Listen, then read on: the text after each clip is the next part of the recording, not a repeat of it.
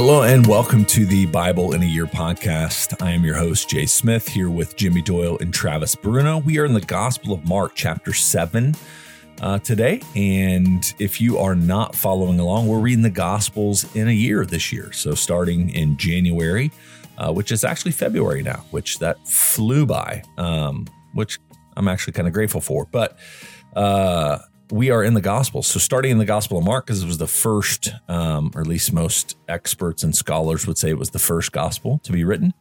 And so we are starting with the Gospel of Mark, chapter 7. And so we're just going to break it down piece by piece, walking through some major themes. And just as an emphasis for chapter 7, this is most definitely a thematic passage. That was one of the things that kept coming back to me as we read it, is if you've been watching the overall kind of message of Mark's gospel, this one really puts more kind of flesh around one of the major themes of the gospel. And so we'll, in line with Mark, keep that a secret until it is revealed within the conversation that we're about to have. So Jimmy, Travis, how are you guys?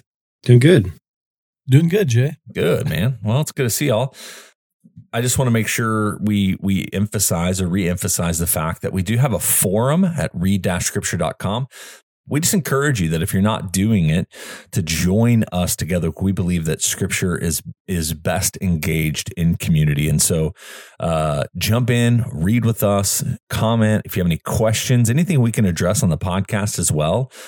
We may occasionally have a Q&A opportunity for you. So if there's some themes or some different things that walk across your time in reading that you think we could deal with or should deal with, just let us know. We love to have a little bit of input from you. But engage there, comment, be a part of the forum, and let's grow deeper in our relationship with Jesus through encountering the Gospels. So, all right, here we go. In Mark chapter 7, Mark chapter 7, we're starting off. Jesus is doing what he always does, hangs out with his disciples. And at the beginning here, and I'll just be reading. And as I mentioned, I read from the NET on the podcast. NRSV is my other translation that I'll often go to. And I don't have much insight other than the fact that the NET has some great notes if you're following it online. So verse 1 of chapter 7. Now the Pharisees and some of the experts in the law who came from Jerusalem gathered around Jesus. And they saw that some of Jesus' disciples ate their bread with unclean hands, that is, unwashed. And then parenthetically, for the Pharisees and all the Jews do not eat unless they perform a ritual washing, holding fast to the tradition of the elders. And when they come from the marketplace, they do not eat unless they wash. They hold fast to many other traditions, the washing of cups, pots, kettles, and dining couches, and of parenthetical. The Pharisees and the experts in the law asked him, "Why do your disciples not live according to tradition of the elders, but eat with unwashed hands?"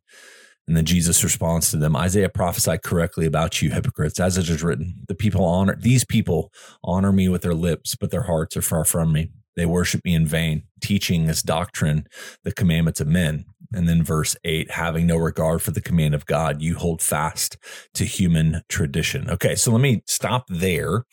One of the things that I would love, Jimmy, for you to kind of speak to is when they utilize the language of tradition of the elders, or these kind of what we would see as, non-biblical or non-Old Testament text. Is that what they're speaking toward? What would be the traditions of the elders? Are we looking at the Talmud or these different kind of texts that they would have been referencing toward, or is this just another way to define the Torah? No, they're talking about, they are fully aware that it's what's been handed down from the elders. And in Judaism, when we talked about this before, this is that thing, that halakha. So God gives commands. There is the written Torah, the written law in the Bible, but not all of those laws are explained on how they are to be enacted in everyday life. And the easiest one to talk about is Sabbath, because God says don't do any work, but he doesn't really describe very much about what work is. And so from that is the idea that those laws have to be interpreted, and that God gave human beings the right to interpret those laws. So in the Mishnah, which is a collection of what would have been these oral handed down sayings after the destruction of the temple and then after the destruction of Jerusalem in the 2nd century, these oral sayings are collected in a text called the Mishnah. And in that Mishnah, it says, Moses received the Torah at Sinai and handed it on to Joshua, and Joshua to the elders, and the elders to the prophets, and the prophets handed it on to the men of the great assembly, and what they mean by the great assemblies at the time of Ezra. And when Ezra comes back from the exile, and he explains and interprets the Torah to the people, they do it in Hebrew, and they also do it in Aramaic. The idea is that Ezra is carrying on this authority that started with Moses to interpret the law for the people. And these become what is handed down by the elders. And this is that idea of authority too. So Jesus has been challenged. Where are you getting your authority to interpret the law? Because the whole idea is that you have to have some line of connection from yourself all the way back to Moses. So I get my authority from Rabbi so-and-so, who got his authority from Rabbi so-and-so, through Ezra, back to Joshua, back to Moses. And so that's kind of the idea. And at the time of Jesus, this concern about, clean or unclean or ritual purity is huge in the eyes of the Pharisees and some of the other groups. And we've talked about how there's these mikvah, baptismal pools where they're washing. What's interesting here is the word for wash that happens in this passage a lot is actually baptize. They baptize their hands. They baptize pots. They're immersing themselves when they come back from the marketplace. And this ritual purity idea comes out of the book of Leviticus, which only applied to the priests, the Levites, and that when they went into the temple, they were supposed to be ritually pure. But by the time you get to Jesus, the Pharisees had interpreted that to be, if all of our people would be like priests, if we would all be ritually pure, then God can come back and dwell in his temple.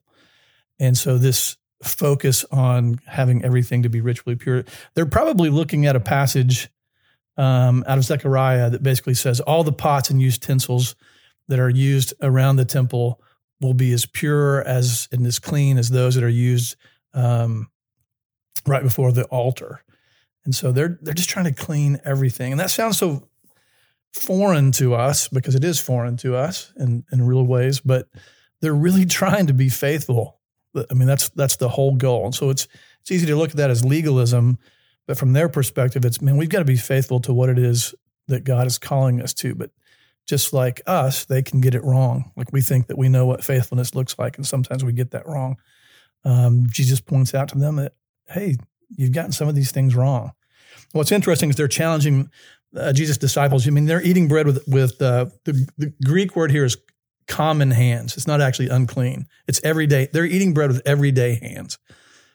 And because they're not washing, they're not making their hands holy.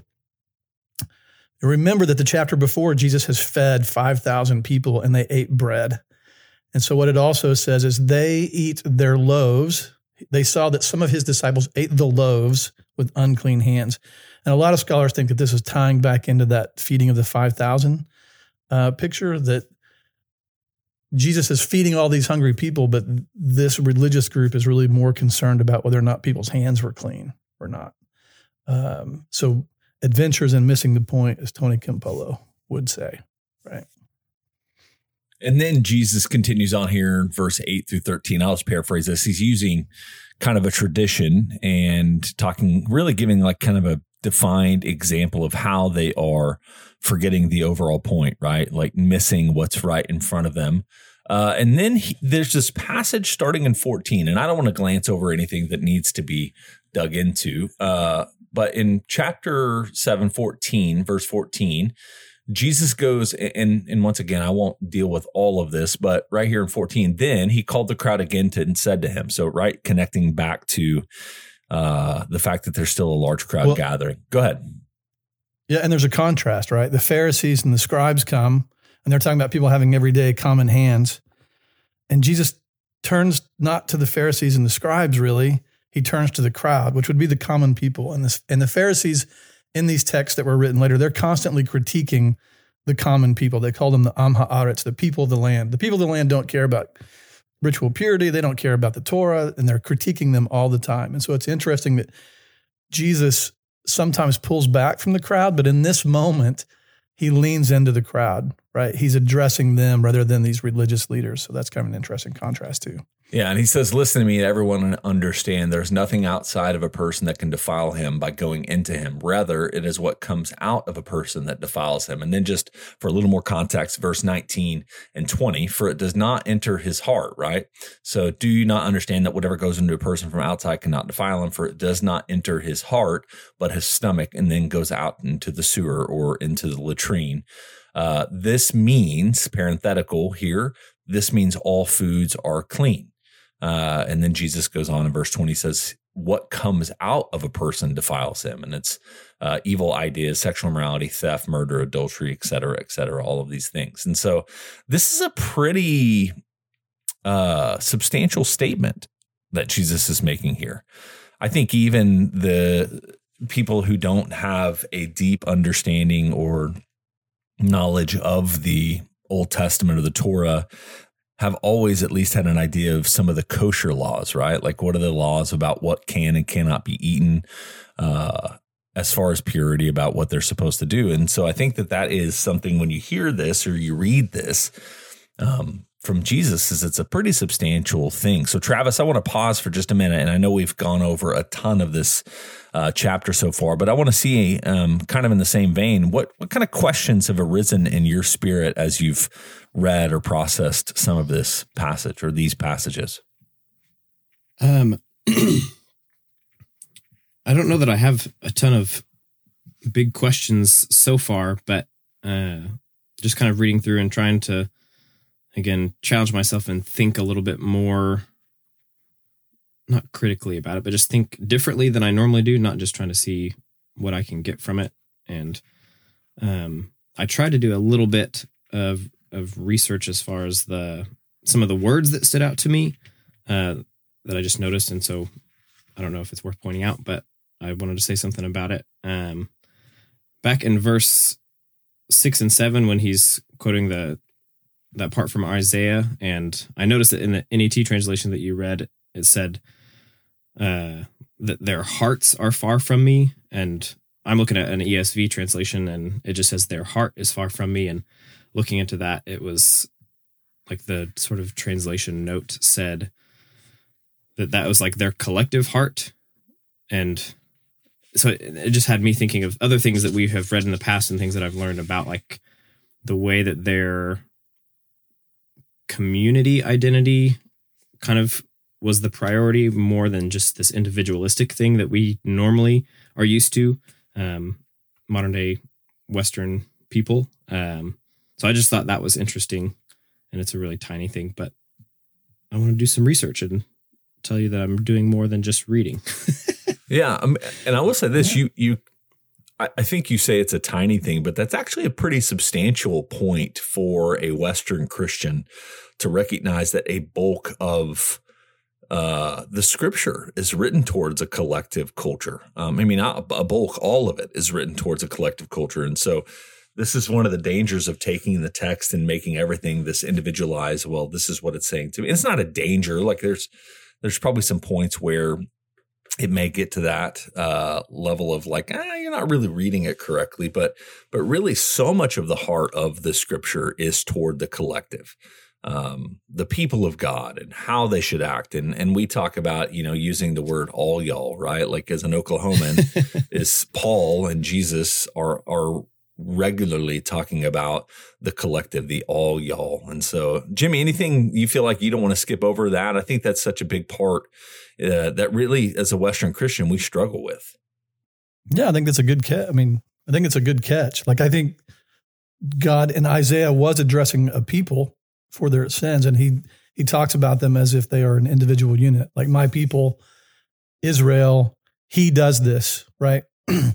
A lot of times the English translations will say they are doing this, but in the Hebrew, it would be he is doing this because it's one group of people, Israel.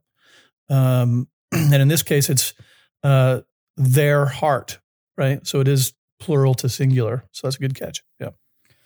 The other thing I wanted to ask is right following that in verse 8, when Jesus is saying, you leave the commandment of God and hold to the tradition of men. I looked in I don't know if it's a Strong's Concordance or whatever, but the word leave, and looked at other places that's used, and I was surprised that some of the other verses, it's the same word that is used for forgive or forgiveness. And initially I was like, what?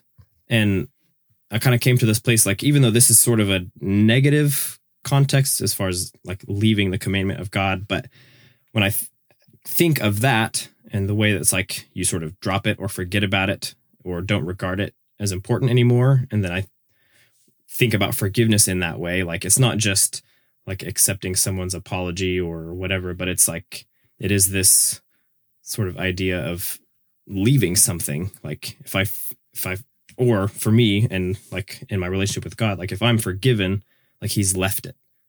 Like it's not like he like gives me a pass, but it's, I don't know. He leaves it. He sets it down, and it's not an issue anymore, I guess. And so that was just something that was neat to read.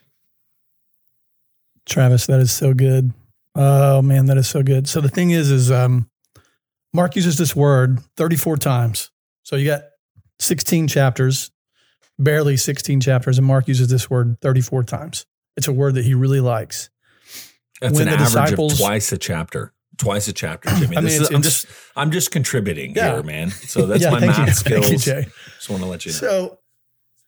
So, it's a word. So when Peter and Andrew drop their nets, they they drop their nets. This is the same word.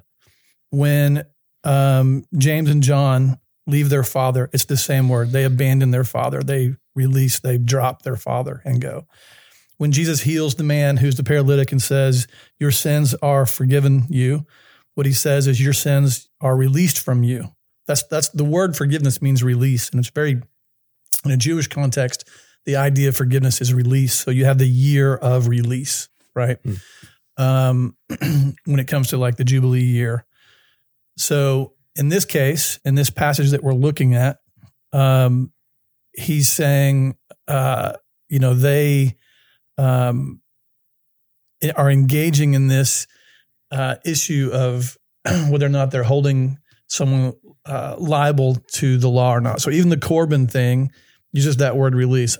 I'm released from giving you, father and mother, this thing that I've decided to entrust to God. So it's a good word, and it does mean forgiveness, and it means release. And I wish there was a way in English to capture all of those things. Like it's the letting go, right? John the Baptist is baptizing, and he's baptizing them for the letting go, the release of sins.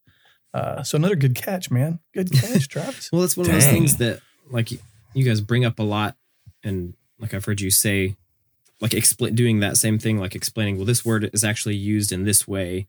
And so like having that concordance as a resource is it just adds so much, at least for me, like to see how this word is actually used, to understand more of the translation. And like, they say like it's easier to learn a language when you're in the middle of it, like only with native speakers or whatever. And so like I think of my experiences with Spanish, and like when we go to Guatemala and I am in this place where they all do speak English, but I try to only use Spanish, and, we communicate that way. And also, side note, so thankful for technology. We had a little FaceTime video call or Facebook video chat with some of the girls in the children's home this week. It was pretty fun.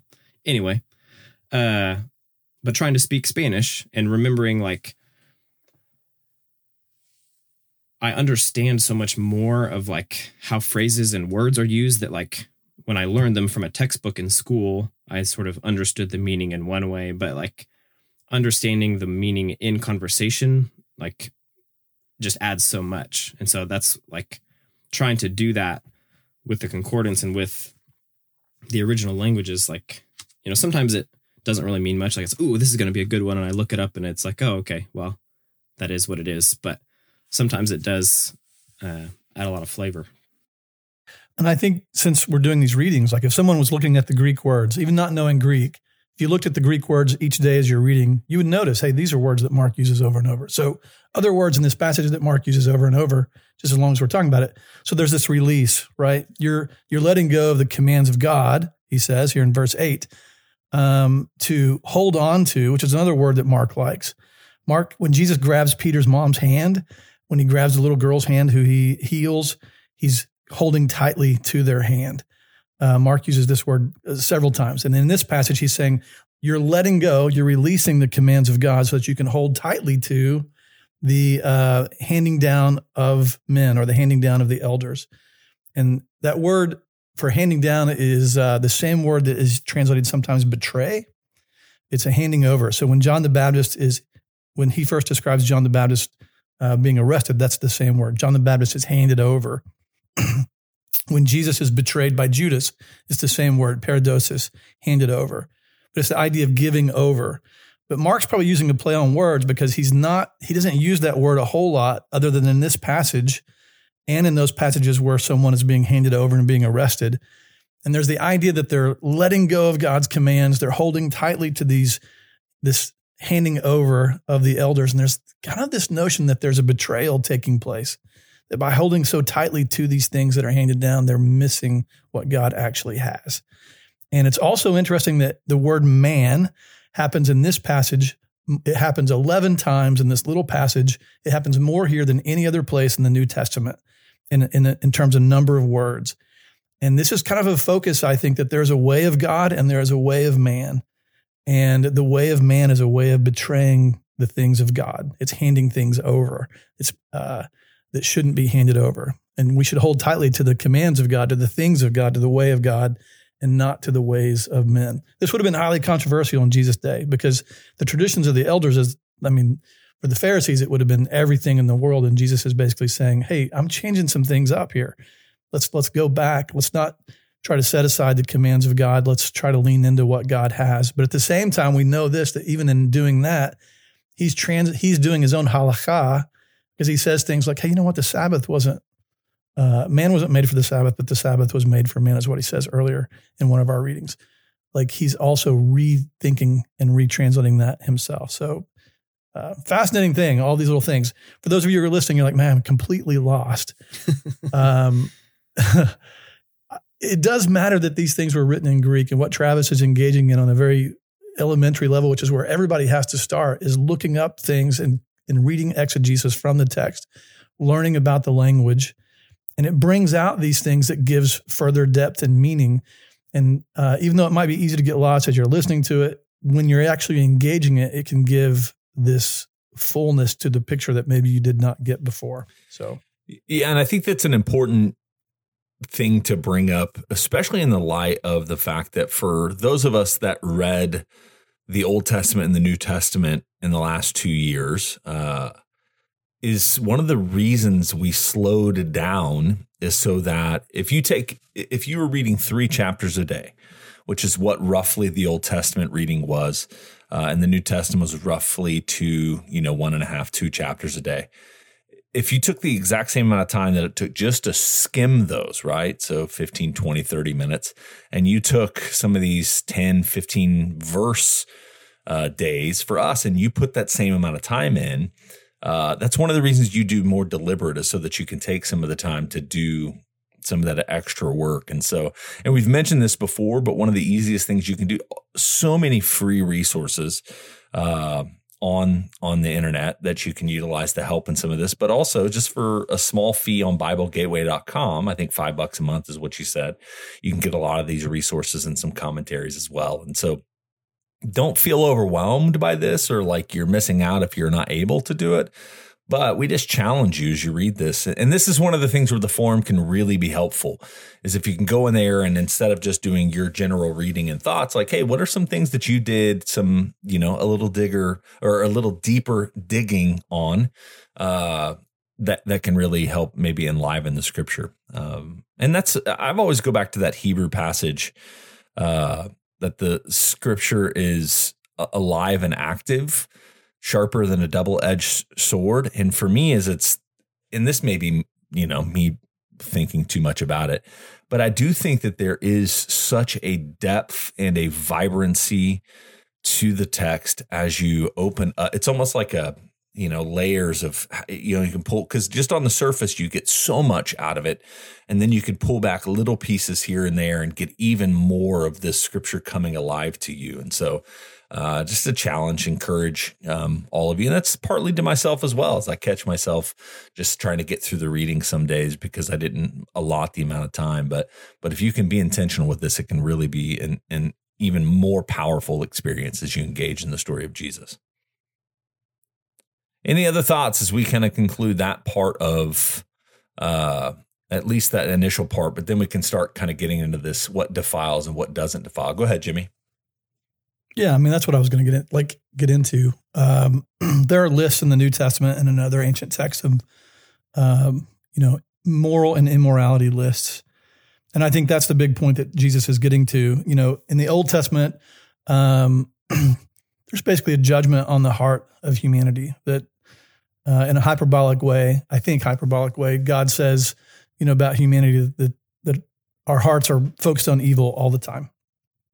And I think that's what Jesus is bringing this issue down to. Like, just like the Old Testament prophets that he was quoting here in Isaiah, it's not about following and checking off these commands as a way of being ritually pure in order to earn something from God or to be able to come before God. It's addressing the issue of the heart, because God made us to be like him, to be in his image, and Jesus is the perfect example of that in a human being.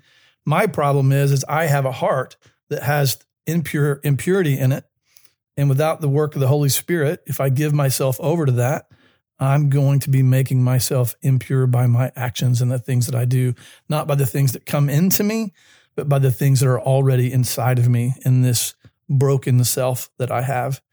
And so like this list starts in verse 21, for from within, out of the human heart comes evil ideas, sexual immorality, theft, murder, adultery, greed, evil, deceit, debauchery, envy, slander, pride, and folly. All of these evils come from within and defile a person. And I think the thing is the Pharisees are trying to check off this ritual impurity aspect to make everybody follow that. And Jesus is saying, man, the real issue is that we have to deal with these things that are within us. And my guess is, I know this for myself, reading this list, I'm on this list. These things are in my heart, and they're not just in my heart. Sometimes they come out and they take place and they make me, they continue my brokenness and the brokenness of the world. They make me impure. And impurity is contagious. That's the other kind of idea, going back to what Travis was saying earlier, this group idea that I can't engage in these types of things without affecting other people. And I think that's really what Jesus is wanting to address. If you go to the marketplace and you have greed in your heart and you're acting out of greed, it won't matter how much you wash coming back from the marketplace. You've been a greedy person. You've made yourself impure. Yeah. All right. That is a good stopping point, is verse 23 here, just talking about defiling. We're going to come back in our next episode, talk a little bit more about Jesus's kind of this evolution of the kingdom of God, who's in or out, by looking at the story of the Syrophoenician woman. And so thank you again for listening. Make sure you check out part 2 of chapter 7, because there's some really important stuff not to miss. But until we come back then, remember to share this, join us in reading scripture at read-scripture.com, and we will see you on the next chapter 7 podcast when we look at the Syrophoenician woman and Jesus' healing of a deaf mute.